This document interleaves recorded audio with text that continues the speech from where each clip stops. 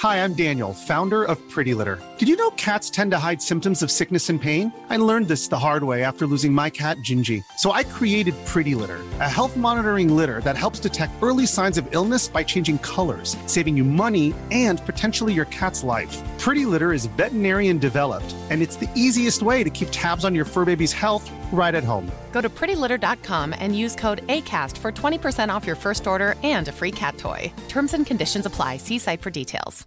Imagine the softest sheets you've ever felt. Now imagine them getting even softer over time. That's what you'll feel with Boll & Branch's organic cotton sheets. In a recent customer survey, 96% replied that Boll & Branch sheets get softer with every wash. Start getting your best night's sleep in these sheets that get softer and softer for years to come. Try their sheets with a 30-night guarantee. Plus, get 15% off your first order at bollandbranch.com. Code BUTTERY. Exclusions apply. See site for details.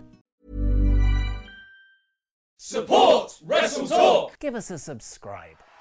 Making their way to the ring at a combined weight of undeniably sexy, hailing from London, the Wrestle Ramble Podcast!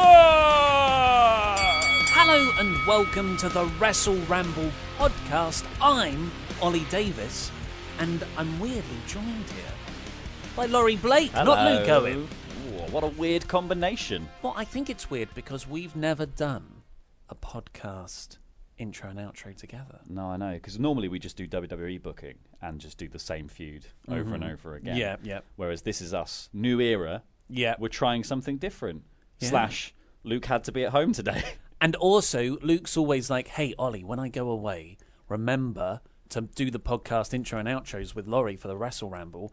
And we get there, and I'm like, oh my God, there's so much work to do. Laurie, we're dropping the podcast intros and outros. But today we're sailing... We're free and easy now, yeah, yeah. it's good.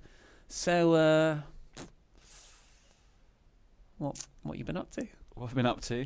I played D&D last night for the first time since Christmas. That was fun. Yeah. Been hanging around in general.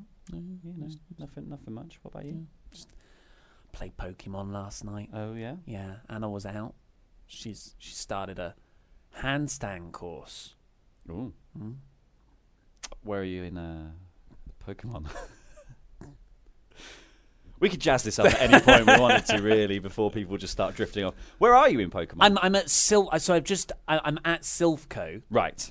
I've just defeated the Team Rocket in their Cerulean City layer, and then I've gone up Pokemon Tower, the Tower of Celadon. Sorry, City. man. Back of the game corner, which isn't a game. It's not a game corner in this one, is it? They Yeah, I changed can't it. play the games. No, but you could play the games in the original. Yeah, because it was like a pachinko game, but now it's something else. And I was not sorry. Spoilers for Pokemon Let's Go, and a game that's been out for about 20 years. All really. these facts are pretty much the same. Yeah. I wasn't prepared for the Cubone's mother being revealed as a ghost and then not being saved. It just disintegrates in little... So she was dead. Yes. So I had to come to terms with the fact that Pokemon can die. Yeah, well, that's what that's what the tower is. The Pokemon Tower is a graveyard for Pokemon, and that's why all the ghost Pokemon live there. I just thought it was setting up that I would be able to save this one from death or Team Rocket's evil clutches. No.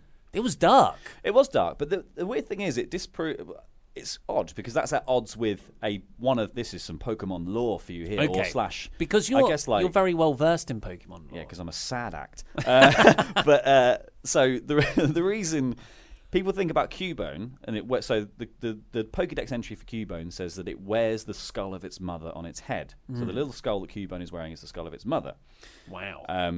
However, people believe that Kangaskhan and the little Kangaskhan baby is meant to be Cubone. And so it's a Kangaskhan that's died, and then Cubone is wearing the skull of that. So then Marowak isn't the mother of Cubone. It is like an older Cubone, like an evolved older Cubone. So Kazakhstans give birth to Cubones. Kazakhstan's. Genghis Khan gives birth to Cubone that evolves into Marowak. Where are all the Genghis Khans coming from? I don't know. There's a logic hole here. There is a logic hole. But this is also just people think that originally Cubone was just meant to evolve into Kangaskhan, and then Marowak was made up later. So they just sort of moved Kangaskhan off into its own little thing. The behind-the-scenes production issues of Pokemon. Yeah. Fascinating. But genuinely, that sounded like I was being cynical and jokey. I like anything backstage. There you are. That's why I love wrestling. So, the people who are still with us, we will talk about WWE. Through the Pokemon stuff. But Luke has also sent me through a bunch of emails to talk about. So, first off, a pretty good Rusev Hay. Do you get Rusev Hayes when you do the NXT podcast? Yeah, I know what they are. I know of them. I just like explaining it. I think it's a fun joke name. So, this is from David Houligard. Hey, hello, Luke, Ollie, and/or Laurie. Laurie in this instance. You may remember me as the guy who wrote in after Survivor Series weekend and told you about my Rusev Hay adjacent encounter with front row superfans Simon and Alice. The long-haired guy and his mother. Mystery Man. Apparently they're awesome and really, really nice in real life.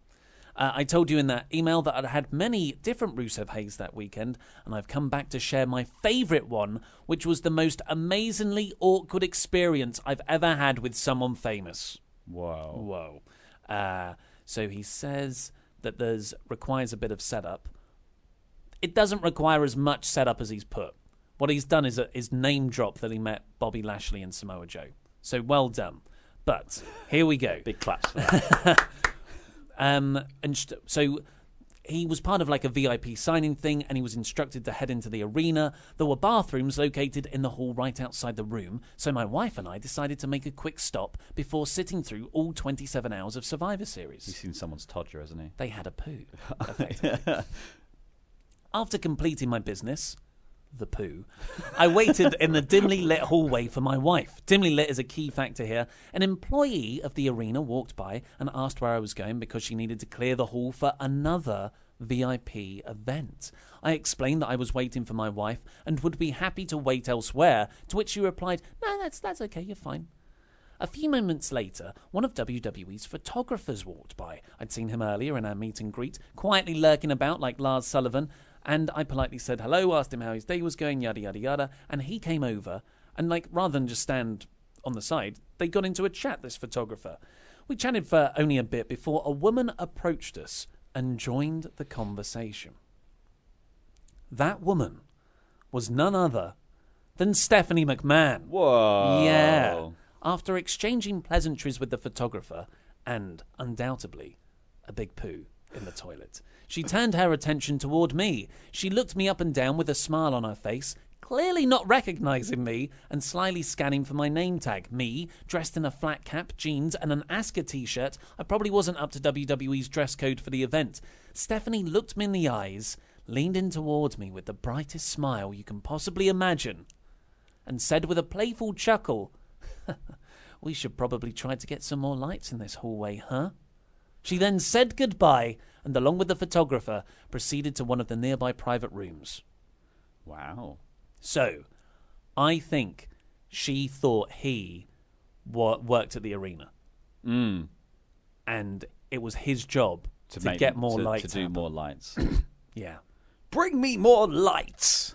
How intimidating is it? He said that so a very commanding presence. And for a few moments afterwards, I genuinely contemplated how I was going to solve the light situation. Anything you say, Stephanie? Yeah. That's Stephanie's intense power in real life, emasculating everyone. That's what in she sight. does. Yeah.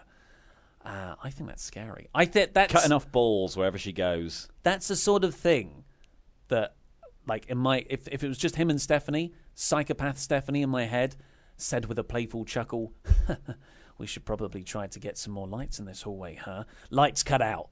That's the last thing you see. You're dead after." Yeah. So, that's when the knife comes in. They'll never catch me. But there's some pictures of him with Bobby Lashley and his wife and Samoa Joe there. Aww. Yeah. Pre-poo.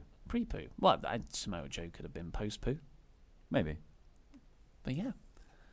Great intro. I think that's one of the best intros ever. Yeah, Pokemon. Pokemon. We got Pokemon in there. We talked about Stephanie potentially killing someone. Legal reasons.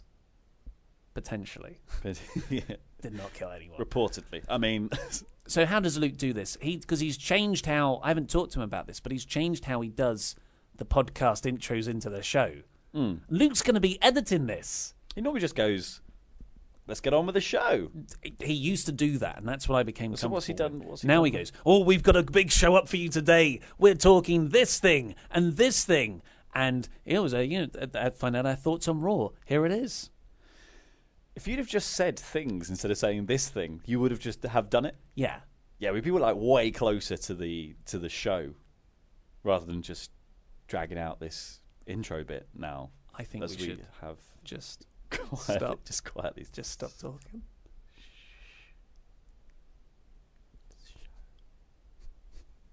It's a show! We're talking about that Ronda Rousey versus Sasha Banks Royal Rumble match announcement, it seems, after just a momentum-filled year for Banks. She's been absolutely on fire, hasn't she? Yeah. In flagrante, or whatever the word is. In fuego. That's what she's been doing. All-time classic feud with Bayley, and then they became that tag team, and then just classic after classic with the Riot Squad, and the Riot Squad, and the Riot Squad. An interchangeable third person in their tag team. Get in there, Ember Moon. Get in there, Natalia. Have a crack. Go see what happens. It Give doesn't them matter. a rub. It barely matters. So, do you want to do your funny, succinct answer for is it too late for Sasha Banks here? Yes. Absolutely. Isn't it just? It's sad, really, isn't it? Because everything that Ronda Rousey said in the beginning of this promo is kind of true. Like, Sasha Banks is up there with your Charlotte Flairs and your Becky Lynch of the world, especially when she was heel Sasha Banks. She was up there on terms of like the character work and stuff as well as with the new Becky thing. And it's just a shame that she's just been languishing in this tag team with Bayley, doing nothing, waiting for tag titles. That will never come. They're not coming. They're never coming. No, they've been promised. Much like Heavy Machinery. Yeah. They're not going to turn up. On their way to WWE sometime in mid-2024. Tag titles don't have legs. They're never going to make it. No. Can't walk. So this was part of the largest segment. It was billed throughout the night as I think even last week this was promoted. Those really fun Moment of Bliss segments that Alexa Bliss did last year where she did a fake anti-bullying PSA about Nia Jax. They've taken that concept and made it boring. Yeah, so this is now a live talk show segment. It's now Miss TV. Yeah, but on a ramp with someone who brings Alexa Bliss coffee. And it was just a bit clunky. And her first guest was Ronda Rousey, and Rousey talked about how she listed off all these accomplishments, like you were saying, that the person I want to face next has wrestling more in their DNA than Charlotte Flair, daughter of Ric Flair, and more fire than Becky Lynch. And I was like, okay, it's Natalia, but no, it was Sasha Banks, and the crowd booed.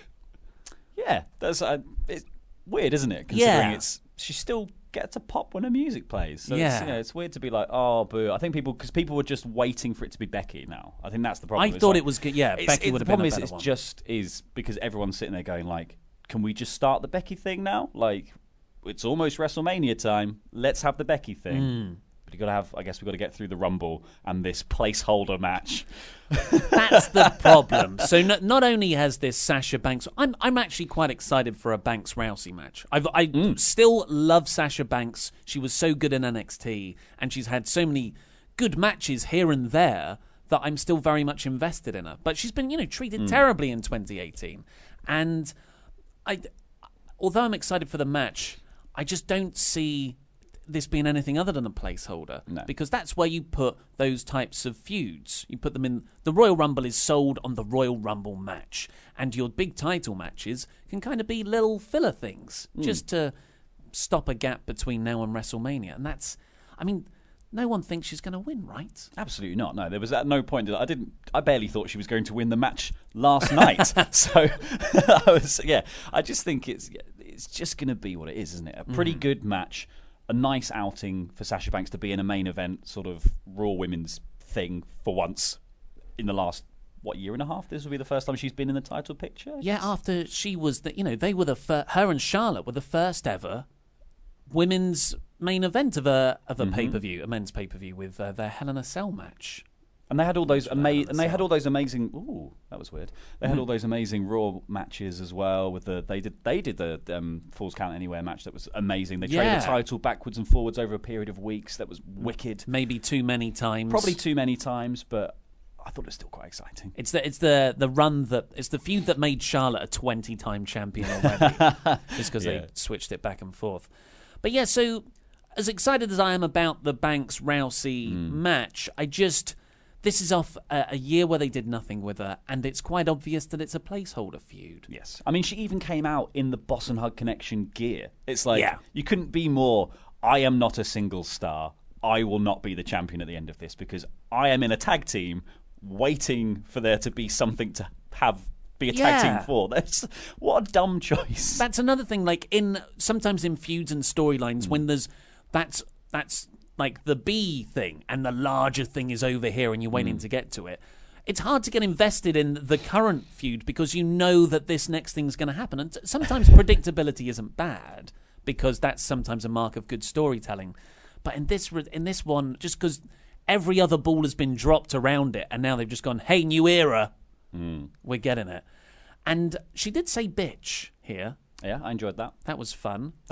So Nia Jax came, after Rousey said that it's going to be Sasha Banks, Nia Jax came out and was like, that's silly. I enjoyed Nia's promo work here. Nia sounded a little off here. Her voice was a bit... Do you think? Her voice was a bit strange for the beginning. It sounded like she was a bit ill. She had a slight sort of like Kermit the Frog. She went nasal. Yeah, she was very nasal. It's a new character. Yeah, the new character is a Muppet. So I've seen a lot of people online say that Nia Jax's promo was terrible. I didn't mind it. I didn't mind it either. I quite like the way that she no-sold the line. Like, as they were going into commercial, after Sasha Banks had just said, what line, bitch? Or bitch, what line? Because Nia said, get in line to Sasha Banks. Nia just recoiled back on the chair and went, yeah, I'm a bit of a bitch, but I'm the bitch, I'm not a bitch. Yeah. I thought it was quite naturalistic. Yeah, I liked it. But some people were like, you should sell an insult sometimes. People are just very anti-Nia, aren't they? Well, that's where my defence of Nia ends. Yeah. Because the ensuing Banks-Nia Jax match... That was a hot mess. Wasn't very good. Nia's very good at power spots. Yes. And those bits were good. There were good ideas in this match. I think the problem is that all of the offense that was meant to be cool flubbed.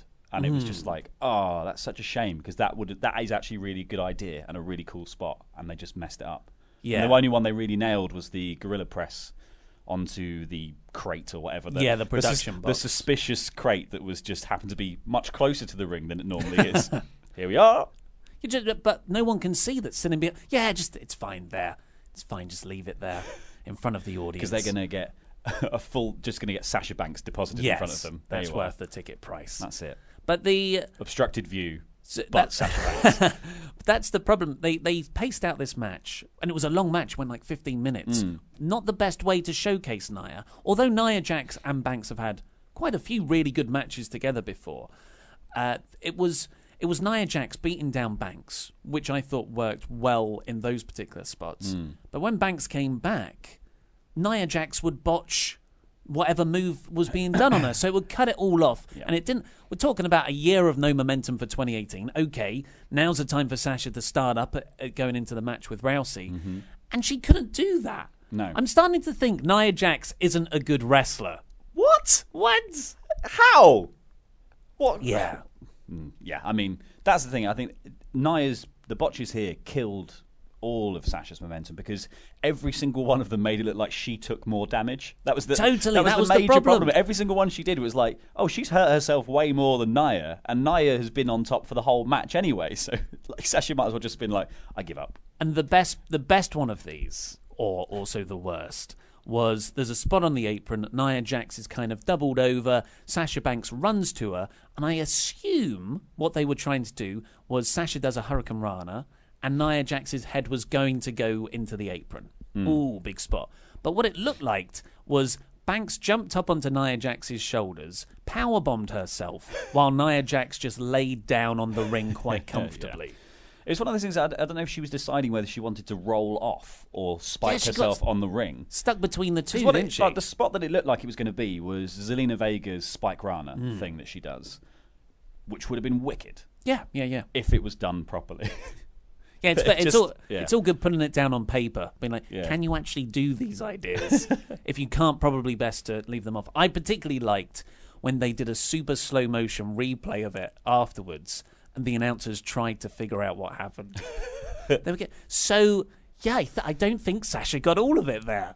Like, no kidding. Yeah. She threw herself. Oh, she got all of it, but it was the floor. And another problem was another problem was that was the last bit before they rolled in. Banks locked in the Banks statement and Nia tapped. Because all of those botches also were all like head targeting botches as well. You know, that Spike Rana. There was another one that they flubbed. That was it was all the bits where it was like she's targeting Nia's face to lock in the Banks statement and get the tap out. Like, that all makes perfect sense. They should have done a bit more of it in general in the match anyway, I thought, because I think Nia was just on top for too much. They did a bit too much of the sort of like, Sasha just doesn't know when to quit. Ha ha ha ha ha. But she's not really doing anything to fight back. She's just taking punishment and kicking out because she's an idiot. Like, a bit more of the sort of like trying to cut her down, attacking the legs, all that kind of stuff would have worked nicely here, I think, and given you a bit more chance to be like, it doesn't look so bad on Sasha that she didn't get any offense in whatsoever, and the stuff she did get in was botched. Yeah, so overall, is it too late for Sasha? I don't think in the grand scheme of things, like maybe at the end of 2019, she could have something going for her. But right now, and definitely through to the end of January, I think it's going to be a bit of a sort of an awkward couple of weeks for her. It's a real shame, because I think the problem is also in light of Becky having her sort of moment last year where she suddenly rose to the top of the SmackDown women's division. Doing the same with Sasha doesn't feel the same anymore. Like, I think 4 months ago, if this had happened, people would have like lost it for this, and it would have felt like a much bigger deal. But because we've got Becky doing that already, and Becky is also feuding with someone who is on Raw, it just overshadows this entire thing. Give it 6 months down the line, and Sasha suddenly, she's been beaten down to this point, of the same point of Becky, of just being booked so badly that nobody cares. Suddenly there'll just be this upsurge of like, let's have Sasha Banks do something, and if they capitalise on that at the right moment, they've got two Becky Lynch-style characters suddenly in the mix. I mean, I tell you where I could get on board with that, and maybe even they could salvage it before January, is if she turns heel. Oh, yes, like a heel Sasha Banks, a proper boss-style Sasha Banks, going against the babyface Ronda Rousey. That would be a perfect dynamic. It would refresh her character, just like what happened to Becky Lynch last year. But with the spectre of the tag team championships, I don't see it happening because of the babyface act with Bayley. I don't know. Diggity dog. Hi, I'm Daniel, founder of Pretty Litter. Cats and cat owners deserve better than any old-fashioned litter. That's why I teamed up with scientists and veterinarians to create Pretty Litter. Its innovative crystal formula has superior odor control and weighs up to 80% less than clay litter. Pretty Litter even monitors health by changing colors to help detect early signs of potential illness. It's the world's smartest kitty litter. Go to prettylitter.com and use code ACAST for 20% off your first order and a free cat toy. Terms and conditions apply. See site for details. Hold up. What was that? Boring. No flavor. That was as bad as those leftovers you ate all week. Keke Palmer here, and it's time to say hello to something fresh and guilt-free. Hello Fresh. Jazz up dinner with pecan-crusted chicken or garlic butter shrimp scampi. Now that's music to my mouth. Hello Fresh. Let's get this dinner party started. Discover all the delicious possibilities at HelloFresh.com. Cool fact, a crocodile can't stick out its tongue. Also, you can get health insurance for a month or just under a year in some states. United Healthcare short-term insurance plans, underwritten by Golden Rule Insurance Company, offer flexible, budget-friendly coverage for you. Learn more at UH1.com. Quality sleep is essential. That's why the Sleep Number Smart Bed is designed for your ever-evolving sleep needs. Need a bed that's firmer or softer on either side? Helps you sleep at a comfortable temperature? Sleep Number Smart Beds let you individualize your comfort so you sleep better together. J.D. Power ranks Sleep Number number 1 in customer satisfaction with mattresses purchased in-store. And now, save 50% on the Sleep Number Limited Edition Smart Bed for a limited time. For J.D. Power 2023 award information, visit jdpower.com/awards. Only at a Sleep Number store or sleepnumber.com.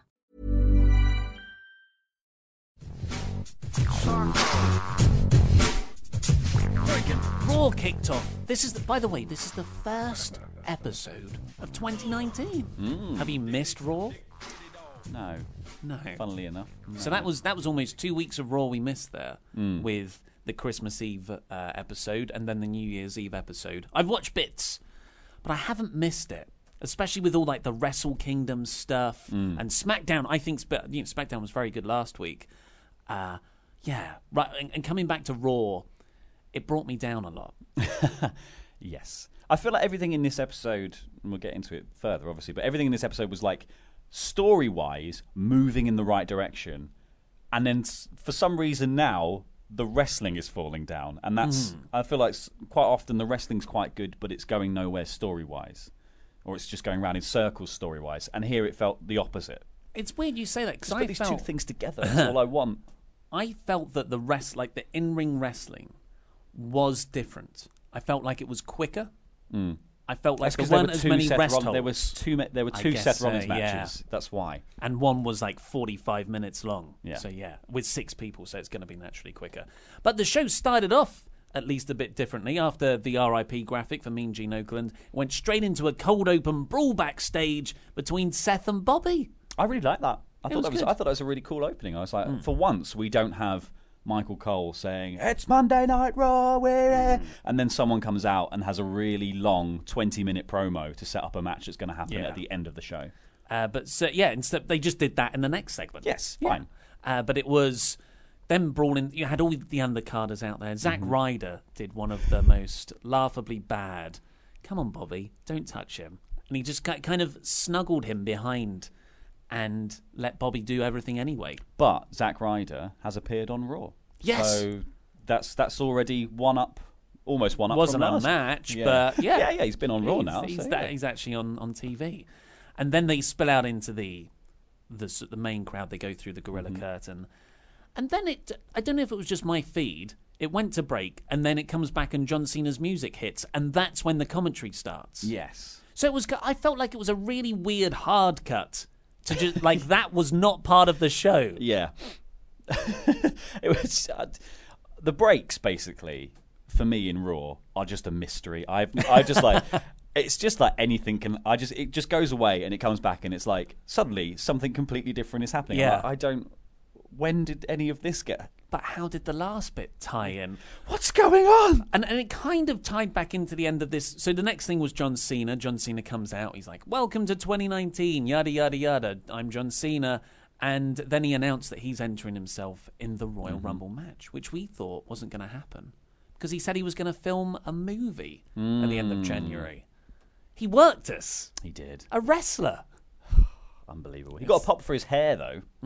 Just taking the cap off for a second, get a little pop for the hair. I think you've got to reference it now. Yeah, you've got to reference it at the start of everything. Drew McIntyre came out and was like, "I'm going to beat you up eventually." Look at the Shield. Just look at Kurt Angle. Yeah. Just look at Dolph Ziggler. I've beaten down everyone who's not a legend. He didn't use the word legend, did he? Because Dolph Ziggler's in there. But, all-time great. Veterans. You didn't really like Cena's rebuttals. No, I did like the rebuttals, but I just felt it was a bit mean on Drew. I feel like Drew was doing a script that he'd been given, and Cena was just going, "I'm John Cena. I can say whatever I like." So Drew's like doing this script to be like, "I'm a good boy. I'll get a Universal title shot at the end of this if I say all these nice things that they've told me to say." And then John Cena goes like, "Get a new promo, huh?" And everyone goes, "Yeah, promo. Loser, you saying stuff that you've been told to say like a monkey." I think I was more on Cena's side here. I thought to say that addressing the hair. Yes. Like I'm addressing that's what everyone says. Every year someone says, well, I'm going to beat you up. It is quite repetitive. And then I thought Drew leveled up after that and was like, this time it's going to be different. Well, I think the thing with Cena is because that's all people have to say to him, because he appears every year around this time to just be like, John Cena. It's Cena season. John Cena. Here I am. WrestleMania? Me Mania now? How can I get a match? How can I possibly get booked? How could I, John Cena, movie star, possibly get a match? I just show up around this time. I'll have to propose to my girlfriend. I'll have to call out The Undertaker. What will it be this year? I don't know what the Cena plans are. Very few WrestleMania plans, apart from the women's division, have kind of come out. I guess Seth and Brock Lesnar seems to be a direction. But I don't know what Cena would do. Drew's talking to Cena, and then Bobby Lashley and Lio Rush come out, kind of weirdly. Like it was quite. I felt it was quite contrived. They just came out. No, contriving a 6-man tag match. Yes, how could you? And then Seth ran out to continue that brawl. So what happened in the interim of Cena's promo? Yeah. Were they just chasing each other? Were they always being held back? Yeah, I hope they were Tom and Jerrying around around the backstage area. So, but whatever, that happened, and then I missed Dean Ambrose come out. I had a whole bit about how Dean Ambrose was just plopped into this 6-man tag out of nowhere, and I had to tell the editor to take it out because I watched it back. He was there. He was. Clearly. He just appeared. Yeah. And then Finn Balor also appeared. But he got like a big entrance music bit, got a big spot dive over the top. Dave Meltzer says that's because he's getting a big push. Yes. For now. But he also, when he ran down to the ring, and I don't know whether this is foreshadowing or anything like that, but when he runs down to the ring, and Drew slides into the ring to meet him there. Yeah, yeah. And the first thing Balor does is he grabs Drew and he chucks him over the top rope. Ooh. And then does the dive. In Royal Rumble season, top rope. That is good. So, yeah, this, of course, predictably turned into Rollins, Cena, and Balor taking on Lashley, McIntyre, and Ambrose in what I thought was a really fun match. I thought this was the best match on the show. Yeah, quite easily. Yeah, it was really fun. Everyone got to do some good stuff. Like Cena got beat down for a bit. Balor predictably got beat down for a bit. He got a little bit of a then he got a really good run at the end. Yes, which is unlike normal Balor sort of stuff. You normally get Balor beaten down, he tags someone in, they do. Baron Corbin comes out, exactly. Costs him something. But I thought it was refreshing to see Cena get worked over because Cena these days is just especially in 6-man tag matches or any tag matches, he just stands on the apron, waits for the tag, the usual Cena 6 moves of doom. Well, new usual. You get the punch at the end and it's all over. But here it was Cena getting worked over, and I felt the focus was more on Balor and particularly Rollins at the end. He went crazy. With McIntyre as well. I felt he gave a lot to McIntyre. Yeah, it was McIntyre that, so when John was doing the 6 moves of doom and he got them up for the AA, McIntyre tagged himself in, didn't he? And then steps through and takes out. And he did the same thing with a Claymore to Balor post the coup de grace, I thought it was. That sounds about right. So that was all good. And it was Rollins running wild at the end. He did this moonsault off the second turnbuckle that he occasionally busts out. It looked terrific. And then he beat Dean Ambrose with the curb stomp. Yes. And they're celebrating. This is, of course, to further the storyline that Triple H wants Seth Rollins to become the real Seth Rollins, which has no similarities to Vince McMahon and AJ Styles on SmackDown. No. Completely new, fresh idea. And as they're celebrating, another thing that didn't make sense, just from why is this playing now? Just a candid camera Titantron video of Triple H enjoying a coffee with Bayley and Sasha Banks. Yeah. That's like a production slip where someone's accidentally put that feed on. Like someone's just gone, there we go. And then kept it there. Yeah, because you could have done, they can talk about him being set this task by Triple H, but it's so obvious to be and then we do this, and then he's going to go speak to Triple H. We could have just cut backstage or followed him backstage. He finds Triple H. Then it's not so weird also that we're staring at Triple H, chatting up Bayley and Banks. I just think he was saying, I'm so sorry about everything. Yeah. NXT, soon I'll be in control. You just got to wait. Yeah. That's the thing. You just got to wait. Ride out 2019, guys. Those tag titles, they come in. They promised me they've ordered them. They're they're stuck in shipping. We keep missing the deliveries. Yeah, I'm really. No one's in. It's in an Amazon locker somewhere. Yeah. It's but the. Yeah, so it was just a bit contrived. And then Seth Rollins goes, I guess one possible argument for this, if Triple H is trying to make Seth Rollins angry, to show Triple H not watching Seth Rollins' match where he's just won it for his team, that would make Seth angry, and he's the cerebral assassin. That, however, is way too much legwork on my behalf to come up with something that makes sense here. And also just think, like, if we're going to go mean Seth Rollins sort of Healy guy, we've all got Ambrose doing that already. Like, I think it'll just be a tweener face. You think? Not even a tweener. It'll be just like a badass face. How many of those do we need to have? Let's just replicate the success of Becky over and over. Yes. Control C, Control V, Control C, Control V. That's called the Attitude Era. I'm fine with that. Everyone is Austin. Hunter said, is it okay if I tap something? We can just see the bottom of your thing. There we go. It's okay. So Seth storms backstage, slaps the coffee out of Hunter's hands, and demands the Intercontinental title rematch. Triple H gives it to him. Falls count anywhere. I love the fact that in WWE, getting a chance at anything is you just intimidate the management. It's just there's no hope for people who are actually just like nice guys who are like good at wrestling. That's why Daniel Bryan turned heel. Yeah, exactly. He just knew that he would never get a shot because he was too polite. And this is another example, though, of the automatic rematch clause being scrapped, but then rematches continually happening week after week.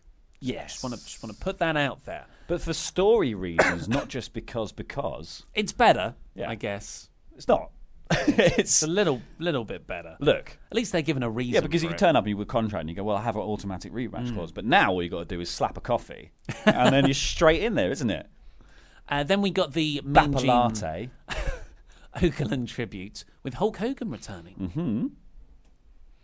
Yeah. He got a pop. He did get a pop. He got a pop. He got a Hogan charm, didn't he? I mean, look, I thought the Mean Gene Okerlund tribute package was brilliant. It was a really nice video package. Yes. And Hulk Hogan's promo afterwards was very nice. But just to look at this potentially from a cynical perspective, Hulk Hogan, there's a danger because of everything that's happened that he might get booed when he makes his return to Raw or SmackDown. One way to mitigate those boos, because people don't generally boo death, is to bring him back. More people should boo death, though, because it is bad. Yeah, death's terrible. Yeah. As long as you're not booing the fact that you don't boo the person who died, you boo death in general. Well, they kind of did that. Boo to death! When Jimmy Snooker's video package was played, and everyone was kind of like, yeah? Are we cheering this guy? But, Hulk Hogan got an okay reaction. I think, and I thought it was pretty, he did quite well until the very end. Oh, what didn't you like, brother? So, I didn't like the bit where he was like, I'm going to do this one more time because you're wearing my T-shirt.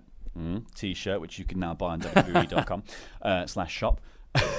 But, there was a bit in the promo, so he goes, let me tell you something, Mean Gene, and he runs through the various high-profile dead WWE stars saying, Gene's going to be up there booking a tag match with Macho Man, Ultimate Warrior, Mr. Perfect, Andre the Giant's going to be the special guest referee. But, Gene, I don't know why you're there getting all swole in the gym, because you've only got the choice of Mae Young and Moolah. He almost got there without just being an ist of some kind. Yeah. It's just, you know what I mean? What, do you think that his promo actually ended all that bit before? Yes. And I think he just stuck a bit in where he was like, you're going to have to shag one of them. Aren't you, Gene? I think he's like, I'm doing pretty well at this. They like me. I'm going to continue talking. And everyone's backstage. No! Press the button that shows Triple H drinking coffee again. Oh, well. He was so close as well to just being like, you've got through it without just being a dinosaur, for crying out loud. I just thought it just made me sad. Because listening through all those names, I was like, at least half of them died too young. Yes. And... But yeah, I see your point as well. It was a bit of a weird... Well, considering that we're also in the generation of a women's evolution, and we get Hulk Hogan out there being like two of the forerunners of that to the people who laid all the groundwork for that. Well, one of them. Controversially, one of them definitely did. One of them maybe not. Yeah. But they at least are the forerunners for women's evolution. Maybe we shouldn't say that the only reason they're in heaven is for Gene Okerlund to choose between them. It's a really, really select group of people in heaven. Yes, those are the only people. You don't really watch The Good Place anymore, but that's what it is. Anyway, too much death talk. Let's get on to Dying Tag Team acts now, with Chad Gable and Bobby Roode taking on the Revival. Depressing segue. Yes. This was weird, wasn't it? I didn't really watch this angle last week, but the Revival were cheated out of a win last week. Funnily enough. The Revival getting cheated out of a win. I don't understand what this story is at all. The heels rightfully complaining that they've been cheated out of wins. They should have been the tag team champions 6 times over by now. And the baby faces act like they are legitimate champions. Yeah. Thus completely devaluing the fact that they are champions. And baby faces. I don't understand. What is the end game? Like, that's what I don't. This is like Lucha House Party rules. It's just like, what is the end game of this at all? It's like, I keep seeing people defending this as like, oh, it's the new era now. I was like, but how? This is the same storyline as the Lucha House Party stuff. It's an unfair... Same as the B team. It's the same as the B team storyline, essentially. But the B team was accidents, and this is now literally like rules breaking stuff. Like rules breaking match. I was looking for a better word, but I went with rules breaking. So this was a lumberjack match with the rest of the tag division out there, which just made the rest of the tag division also look weak. And I suppose the reason... Because it is. Yeah, but it very is. Very is. You were looking for a better word. Oh, he's caught the dumbs. I suppose the reason they were out there was to stop any rope break things happening in the pins, like to say, hey, referee, his leg is on the rope. Yeah. In which case, I think that should be a second referee match. I don't know what they're building to here. Or alternatively, could they not have been there to just push his leg back in? At least then it's just a legitimate win with cheating. That's fine. Like, just push his leg back in. I don't know. And like the fact that Chad and Bobby aren't saying, hey, sorry guys, there was a mistake there. We're going to give you another shot. Like, it does nobody any favours. The Revival look dumb because they're chumps for losing like this twice in a row. It doesn't feel like it's unjust. It's just like, no, you're rubbish. Like you said, Gable and Roode don't look good because now they're cheating to win. And the company, just the referees, all the officials, everything you're meant to buy in as authority, they don't look good either because they're missing these blatant calls. Well, WWE needs to bloom Hawkeye, like in tennis, don't they? They need to be able to go back, rewatch the footage, and then make a different... It's the Revival. But it's just... And this match wasn't even good for like the Revival either. It's not like... The story doesn't work also if the Revival lose the entire match to have a tiny bit of momentum at the end and then the finish is a smash. It's just like, where does this go? Yeah, because Gable and Roode took 90% of this. Yes. And they look great. I thought Gable in particular. And the Revival only came back in the last 30 seconds or so. But they did have a great bit where Gable did a pinning German suplex, and I think it was Wilder or Scott. No, it was Dawson did a crossbody off the top rope. That was Wilder. That was Wilder. Yeah, it was great. But then, that rubbish finish. I don't know. Well, it's telling that they're now wearing the FTR tights. So they know what's happening to them. It's weird, but it's weird that WWE, someone made them those tights as well. So someone's literally going like, the storyline is, screw you guys. Like, such a weird story to be like, no, you're just going to be beaten down to the point that nobody cares about you now. So, well, maybe that's it. If they've got if they are going to AEW because they're one of the rumored names with all the Revival Young Bucks interaction, maybe, hopefully, the Revival cannot get out of WWE fast enough. Yeah, they have to, because what a waste of time. Then we got Baron Corbin still facing Elias. Oh yeah, new era. Baron Corbin still wearing his suit.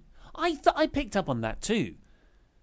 What? Why? Go back to the old thing. Like, I liked the lone wolf thing. Like, I didn't like... Obviously, no one liked when he wasn't wearing a T-shirt, but just wear the vest. Like... Well, he hasn't got hair now. I know, but he'd look badass. I just don't think he needs to be so suited anymore because he's not an authority figure. Like, he's not an authority figure, so let's put him back to being like a badass. Unless he's going to be still trying to make rules or whatever. That could be a good gimmick. He should, if he's still making rules. It's now a no DQ match. No, you can't do that, mate. Boom! I'm hitting him anyway. The only value I can see in this is that Corbin actually got quite a lot of heat. Like, people started going, "You got fired. You got fired," and maybe part of that is because they can see him still in his office clothes. Yeah, maybe. But yeah, I mean, lean into it more. I think you could do more with it. Just don't have this weird in between phase where it just looks like a mistake. Because he could get up in the middle of matches that he's losing and walk out and be like, "Well, this match is called off now," and then people will be like, "No, it's not." Like, you just keep doing stuff like that where he's just making rules that benefit him. It's a handicap match now. Yeah. Someone runs down, helps him out. But yeah, this is. I'm completely sick of Baron Corbin and Elias. It was the exact same template. Elias does a little guitar bit, Corbin interrupts, match. I'm bored of the Elias thing. I think I'm even bored of the Elias thing because I think even as a babyface as well, it's pretty dull without the jokes. He needs more jokes. Yeah. The initial turn of Elias was very good, but I think it's more that he's been flattened out into Corbin-Lashley feuds rather than if he was able to work with someone else. I think it would freshen him up a bit. Then we got the on their way to WWE thing again.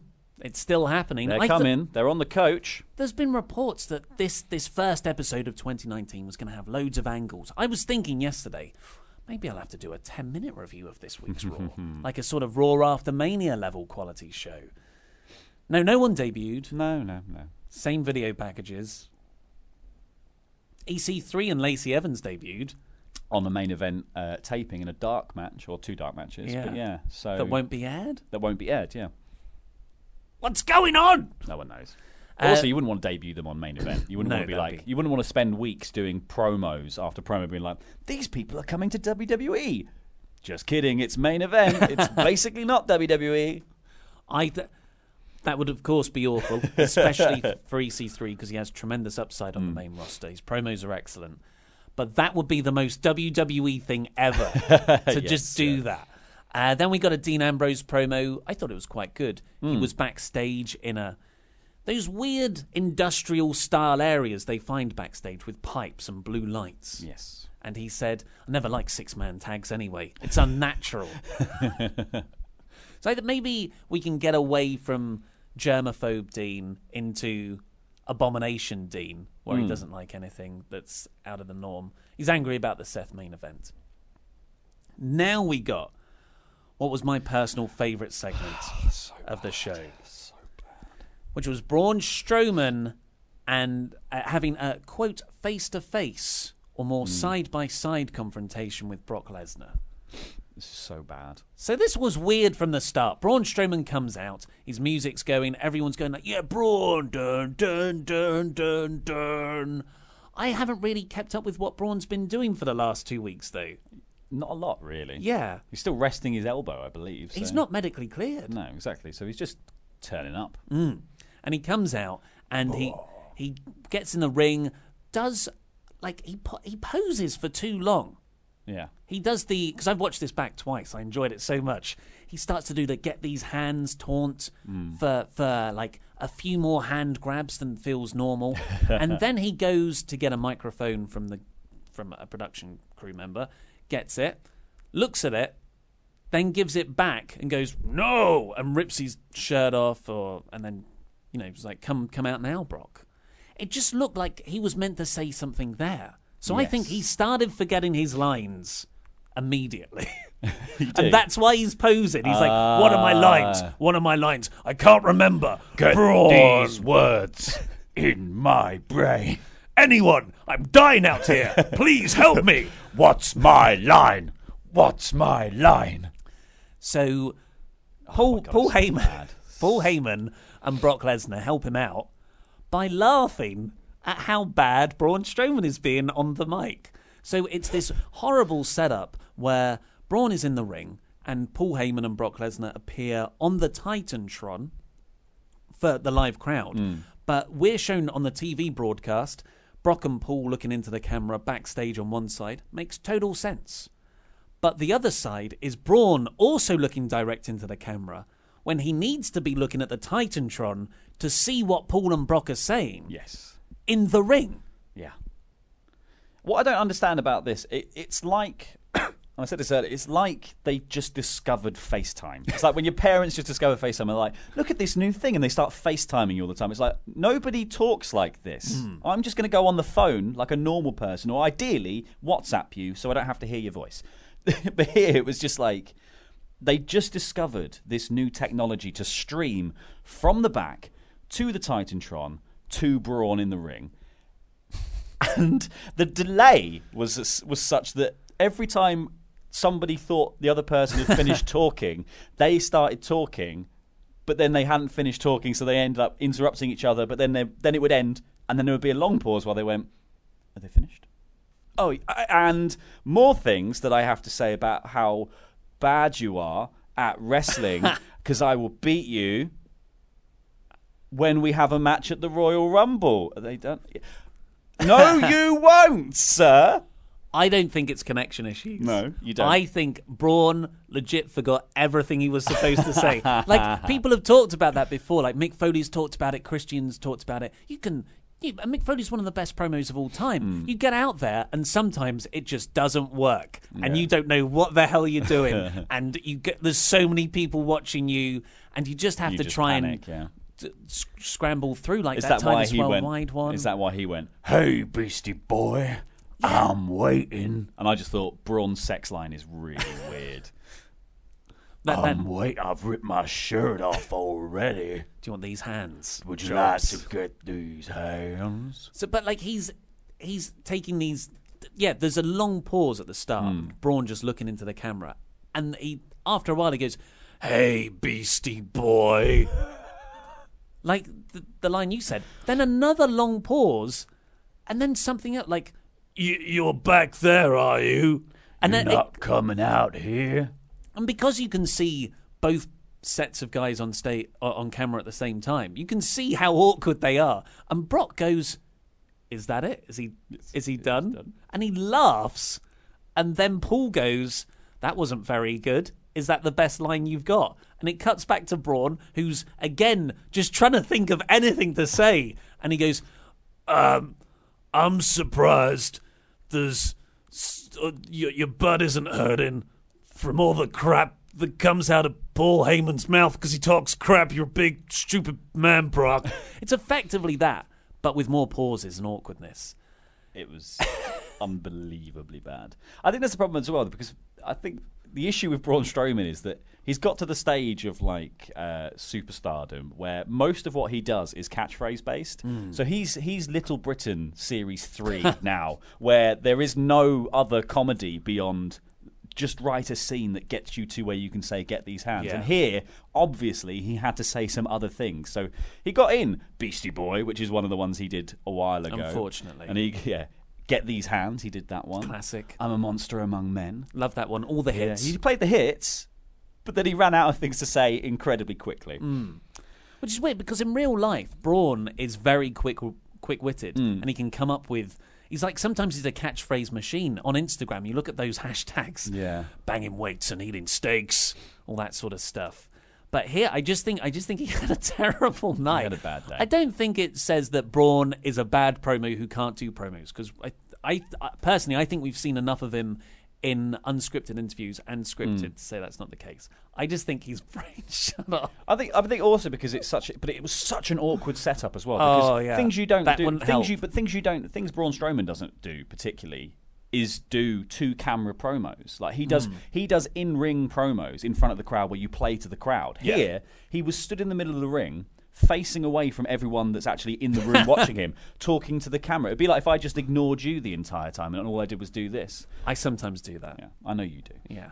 But it's because we're talking to our friends, the SWAF Nation. That's the camera. I'm aware. But like, but it's just that setup there was no reason to have it either. That's my biggest problem with this whole promo was like, why did you do that? Yeah. Why didn't Brock and Paul just come out on the ramp, say, we're not coming down to the ring, we're not doing this face-off, and then you could play the entire promo better, because they can hear each other without a delay, in the same room, do the whole promo again, and then at the end they turn to walk away. Brock hands the title over, walks down to the ring, does the loop, and then walks off again. It can be the exact same thing, just without the awkwardness of having to do this weird side-by-side nonsense, because, we've bought a bit of tech, have we? Are you saying just do it better? I think they've just bought a bit of tech, and they just really wanted to use it this week. New software. Yeah, that's it. Or Gary's just, like Gary in production. Yeah. I've figured out we can do 2 of these at the same time. Well, they did that with Samoa Joe and Brock 2 years ago. If you just put both faders halfway, it will do. And that was really effective, but they were both backstage. The real problem here is Strowman was in the ring. But yet, the way it ended was after Paul and Brock. Brock was not interested in this. As soon as he realised this is going downhill, he's like, well, I'm not going to care. I mean, the man is stealing money from WWE, isn't he? He's just stealing cash. Lock him up. And he was like, I'll go out to the ring, I think, because, I'll see what else he's got. And Paul's like, can we just go that way? Because I want to leave. These are legit things they said to each other. Yeah. And then Brock comes out. He walks around the ring, teases he's going to get in, and then walks off. So that's a good way to get heat. But after that segment that had no intensity and was so clumsy, it was like my first sexual encounter with a woman. But, it was not. I don't know why I used that as an analogy. Yeah, I don't know. But it was awkward. Because that's yet to happen as well. One day. It's how I imagine my first sexual encounter with a woman will be. So that was, but I got a lot of joy out of that segment. Yeah, but this was another one of the magic cuts of WWE, because it then went to a break and then come back from the break. Who's in the ring? Jinder and Alicia. And the Singh brothers, doing a Shanti promo. I was just like, what? Because I was baffled by the end of the Braun and Brock Lesnar thing, and then suddenly just like, and hard cut, completely different mood. Yeah, I wouldn't mind if they were good. And here's like a match between this person you really like and this person you really like that you haven't seen before. But it wasn't. It was Jinder Mahal, who did have some quite good promo work with the crowd, I thought. He started making fun of people who were actually there rather than just pre-written lines. I think he essentially did your mum jokes at people. Yeah. Like, I miss those. I feel like in the snowflake generation now, you can't get a good your mum joke. No. There was a fat guy joke as well. Yes, there was. Yeah, which is fine. I think sometimes don't want to shame the one anyone. where he said the guy, but he did say to the guy, one guy, he was like, "You there with the right foot and 2 left feet." It's like that was weird. He's not dancing, or he might have been dancing to the music, but if you don't have 1 right foot and 2 left feet, you have 2 left feet, because you don't become a tripod for this. You're so bad at dancing, you've basically got 3 legs. And they're all clumsy. But this turned into Ember Moon and Apollo Crews coming out to have a intergender tag match, which was over in 30 seconds. Oh, yes. Squashy McSquasherson. So Mixed Match Challenge is over. I don't get why this has to be a thing.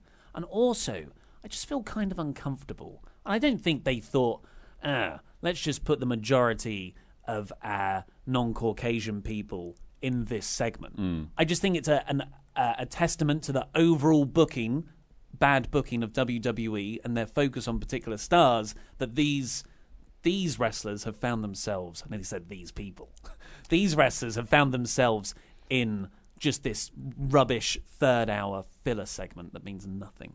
And also, if it only lasts 30 seconds, why couldn't something else have just been a bit longer? It doesn't do anything for anyone. I don't Apollo Crews, they tried to push him was it last week was the gauntlet match? Last week. There was a thing in the summer as well that they did. So they tried to push him. Ember Moon's always kind of been like involved in things but not really going anywhere. This doesn't do anything for either of them that makes you feel like, oh, they're going to be a big deal. Ember Moon is the classic, let's just put her in this thing. Yeah. And then, but she'll never get a storyline. But basically, she'll just do the Eclipse, and everyone will go, "That's a cool move, isn't it?" Because she's great, and it's a fantastic move, and she is great. But I just I just feel like this was a waste of time. Totally. This segment. It was, yeah.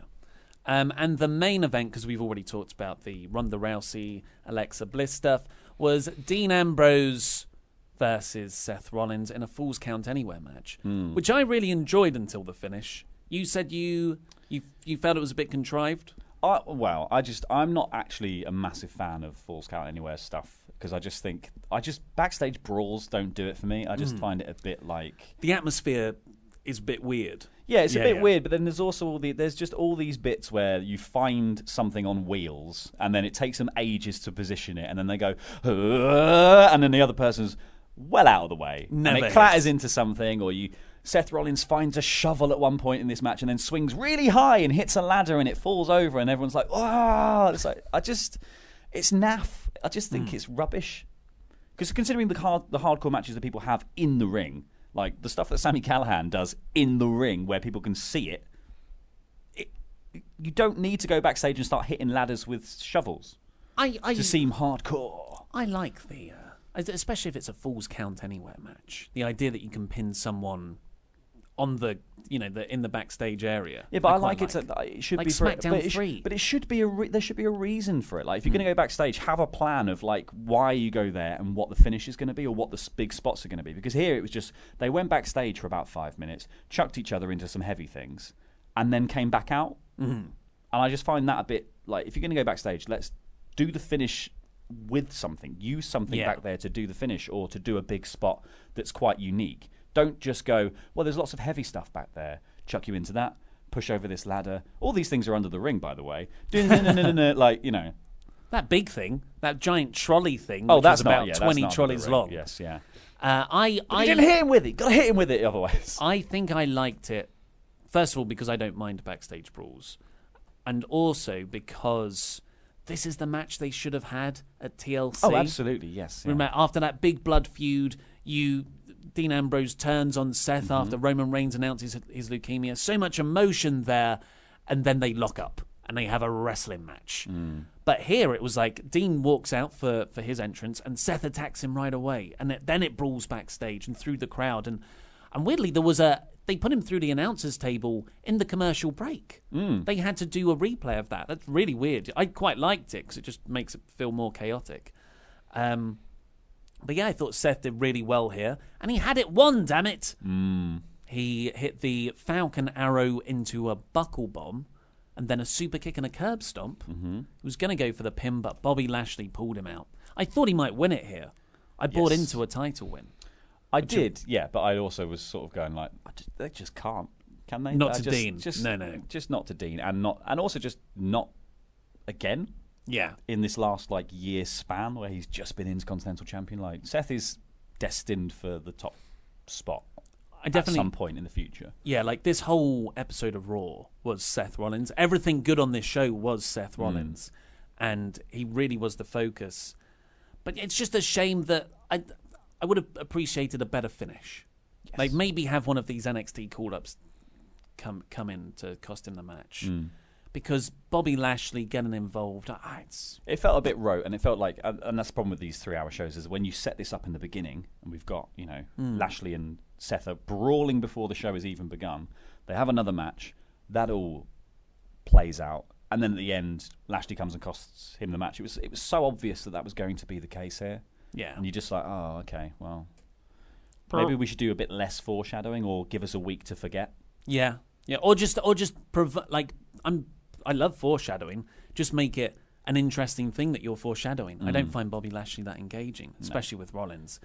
And just one more note on this: the fans started chanting that they want tables just after the announcers' table break, which to me proves a long-running debate in our office that announcers' tables aren't tables. And after that, Lashley put Rollins through a table in the post-match beatdown, which I think is bad psychology. I think Lashley should have done something else, or teased putting him through the table, then kicked the table over and done something else. That would have been a true heel. But overall, I gave this a 2 out of 5 Raw. I thought it was a pretty lackluster way to start 2019 anyway, especially with the idea that this was meant to be a new era.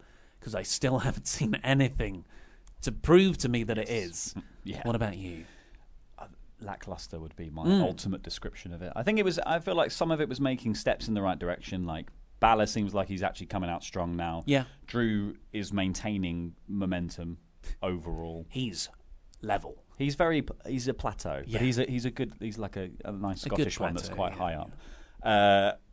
Seth seems to be going up the card, which is nice. Like Banks versus Rousey at Royal Rumble, I'm excited about. Not necessarily after the Nia match, but before the match, I was like, yes, great. I think things are moving in the right direction. They're just not getting there with much grace. Yeah, that's a good way of... They keep falling over. Yes. Yeah.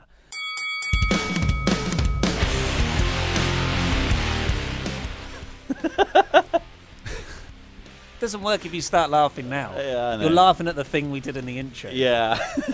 I'm sorry. For 50 minutes for have me, passed. it's only been a second. For you guys, as much as you could make it through the Raw review. Yeah, I wonder how many people last until the end. We don't really get those stats from iTunes. Maybe Luke does. He doesn't tell me about them if we do. Write in if you've heard this bit. Yeah, anything to say to Luke editing this from home right now? Why? Yeah, stop playing Castlevania. Play something new. Yeah, that's a thing. Why? You've got Spider-Man. It sold 9 million copies. I read this morning. One of the top games of the year. What was the top? I think the one that won the most awards was God of War, which came out in April. Is that like Hogs of War, the greatest game ever made? According to Randy Datson. No, it's not like Hogs of War, thankfully. It's God of War, and it's very, very good. That won most of the awards. Spider-Man was in the running for a lot of them, as was Red Dead. Celeste was another one that was in a lot of the running, which was amazing. But yes, God of War won out overall. Cool. Yeah. But Spider-Man sold the most. Spider-Man wins money. Spider-Man won money and was fairly close in the critical acclaim as well. But I think before that, God of War was the biggest selling game of the year. So Spider-Man just beat... Sony cleared up this year, basically, I think. That's the dream, isn't it? To be both critically and commercially successful. Have a Spider-Man in it. That's basically it. And also be a very good game. So you're more versed in video games. Is that a thing that happens? Or is there like... So say Sony is your WWE. Yes. Do people talk about other games like indie promotions that would never break through into Ollie Davis's consciousness?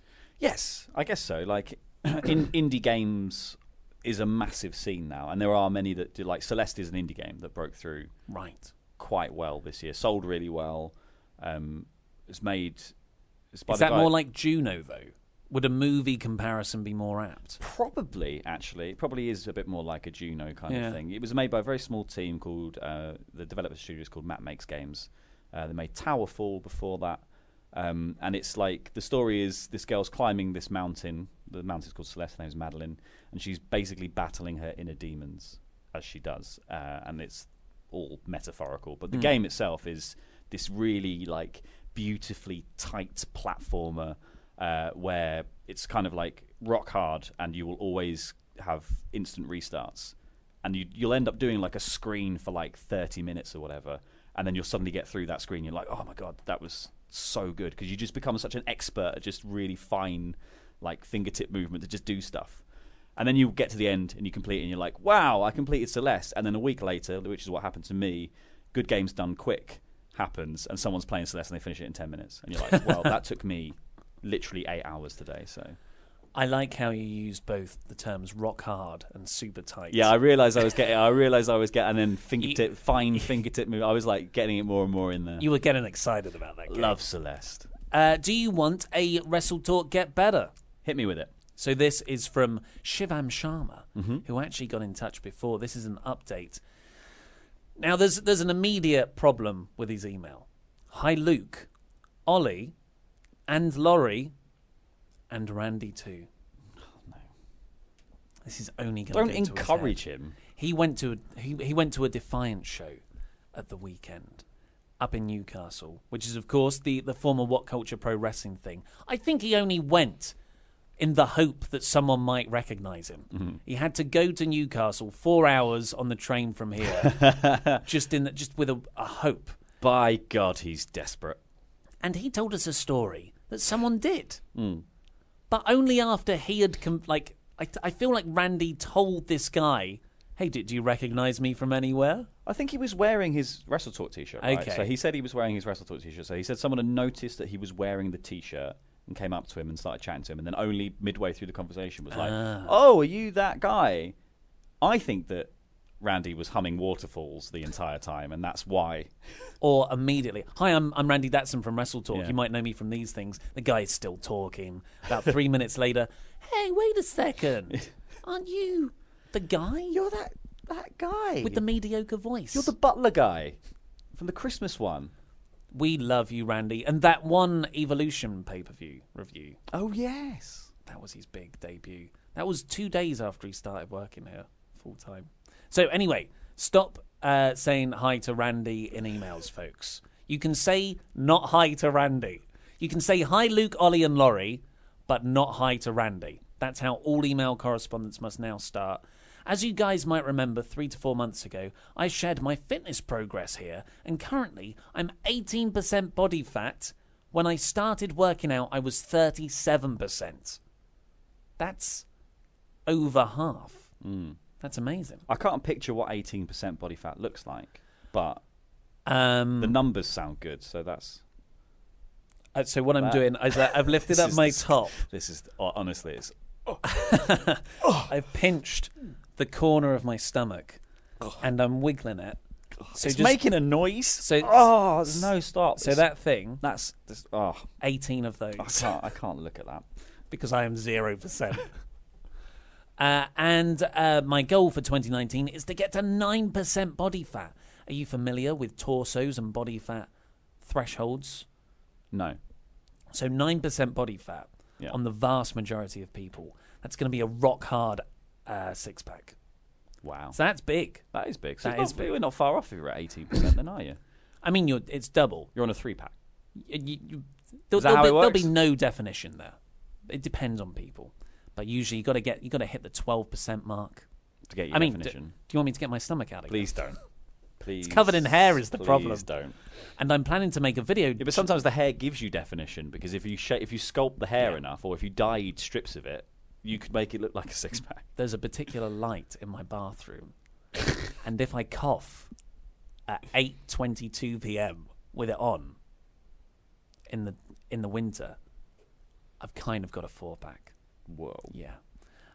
And they're gonna. So this Shivram is gonna make a video journey based on his progress, so we can check it out. Here are some pictures. So that's the before pic, I think, wearing an AJ Styles t-shirt, and there's a slimmer version of him there. Well done, Shiv. You got to be more. I was trying to work if they're not the other way around. I don't. Maybe that one's the. Oh yeah, that one's the before. Yeah, and this one's the after. And then this more defined chin line is the after. Yes. Nice, good work there. In the AJ Styles t-shirt. Woo! Very good. Keep it up. You'll be under 12% 6-pack guy in no time. I think Luke is a lot better at giving feedback to the get better stuff. Well, my only feedback would be from a photography point of view, and I don't want to get into another YouTuber doing this kind of thing, but we need to see more of your body, man. Yeah. Like, more just because you're cutting off the top half of you. So it's basically just your head in the picture. So we can't really see any progress. Sort of like, we want clothes. Keep the clothes on. Definitely keep the clothes on. I mean, is it okay to say tight-fitting clothes? No. Because that would help. Absolutely. See the But difference. ideally, not a coat. These are effectively selfies. Yes. While you're wearing a coat. Yeah. But in your face, it definitely looks like you've lost weight. This is why we can't. Luke would be better. Luke. Yeah, you've got an episode where the two cynical people are addressing this. Luke would be like, "Man, you're the best. It's amazing. Keep on going." Because Luke's a better person than us. But mathematically, not photographically bad. Mathematically, you've done amazingly. We can't be happy for you. Because you've done amazing, man. We cannot take that away. Like you said, objectively great. Yeah, You've halved your body fat. That's incredible. That is amazing. That is a life accomplishment. I don't think I've ever halved anything. That's why I failed maths. But yeah, we can't really see that on the photographic evidence. Mm-hmm. So just send us another email. What I'm saying is I potentially don't believe you. I mean, wow! You've gone in there. I've gone really deep. It's almost like you're only reading it out to get on the show. Like the only reason they've sent it in is to get on the show. That's what you're saying. No, I'd never say anything like that. Shivam, we're only joshing, but keep it up, buddy. Better pictures next time. Do you want some crap jokes? Hit me. To finish this off. Does Luke do this with you? The jokes? Yes. Okay. I'm not sure how elated my reaction will be. No, my reaction is usually nothing. But this is a particularly awful joke that I'm pretty sure that they've made up themselves. So, is it awful in the way you would be proud of it, or awful in the way that it's bad? And it's a long setup as well. It's a long contrived setup, which is fun from just how far down the rabbit hole they've gone, but overall not so good. There was a boy named Carol. Because of his name, he had to endure a lot of teasing and bullying at school. Eventually, he overcame these bullies and married his high school sweetheart. When they had their first child, Carol let his wife choose the name, and she named the child Love, inspired by Carol's unique name and love for life. Unfortunately, Love had to endure a lot of teasing and bullying herself, and one day she had enough and came home screaming at her dad, blaming him for giving her such a quote-unquote stupid name. Carol took the blame to protect his wife, but Love had heard enough and shot him with a dart gun. Whoa. Carol's wife came home and sees her husband lying on the floor. In shock, she runs over and asks what's happened. Carol beckons her closer and whispers into her ear, "I got shot through the heart and you're to blame. Darling, you gave Love a bad name."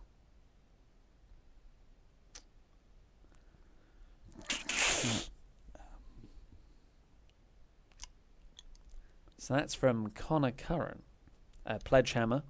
Mm-hmm. That's a song, right? Yeah. It's a Bon Jovi. There are so many bits in there that were unnecessary. Yeah. The dart gun, the high school sweetheart. That is. Yeah, why a joke. dart gun of? I think maybe easier access to. It makes it feel a lot more devastating. Killed him with a blowpipe. So yeah, well, that's all we've got time for today. Enjoy editing this, Luke, and thank you, Swaff Nation. How does Luke end these? Oh, a bit of a plug for stuff, and then then I love you. Bye. Yeah, give us money on Patreon. Subscribe to the podcast if you're listening to this and not subscribed. Hey, give us a review on iTunes. We'll read those out again soon. We'll see you tomorrow for the SmackDown review. Love you. Bye. Bye.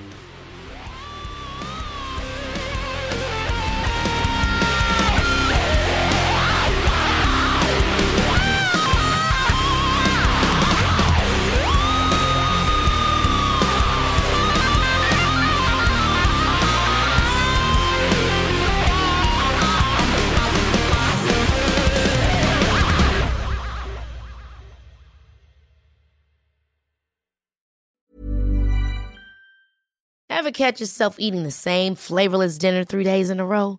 Dreaming of something better? Well, HelloFresh is your guilt-free dream come true, baby. It's me, Keke Palmer. Let's wake up those taste buds with hot, juicy pecan-crusted chicken or garlic butter shrimp scampi. Hello Fresh. Stop dreaming of all the delicious possibilities and dig in at HelloFresh.com. Let's get this dinner party started. Hi, I'm Daniel, founder of Pretty Litter. Cats and cat owners deserve better than any old-fashioned litter. That's why I teamed up with scientists and veterinarians to create Pretty Litter. Its innovative crystal formula has superior odor control and weighs up to 80% less than clay litter.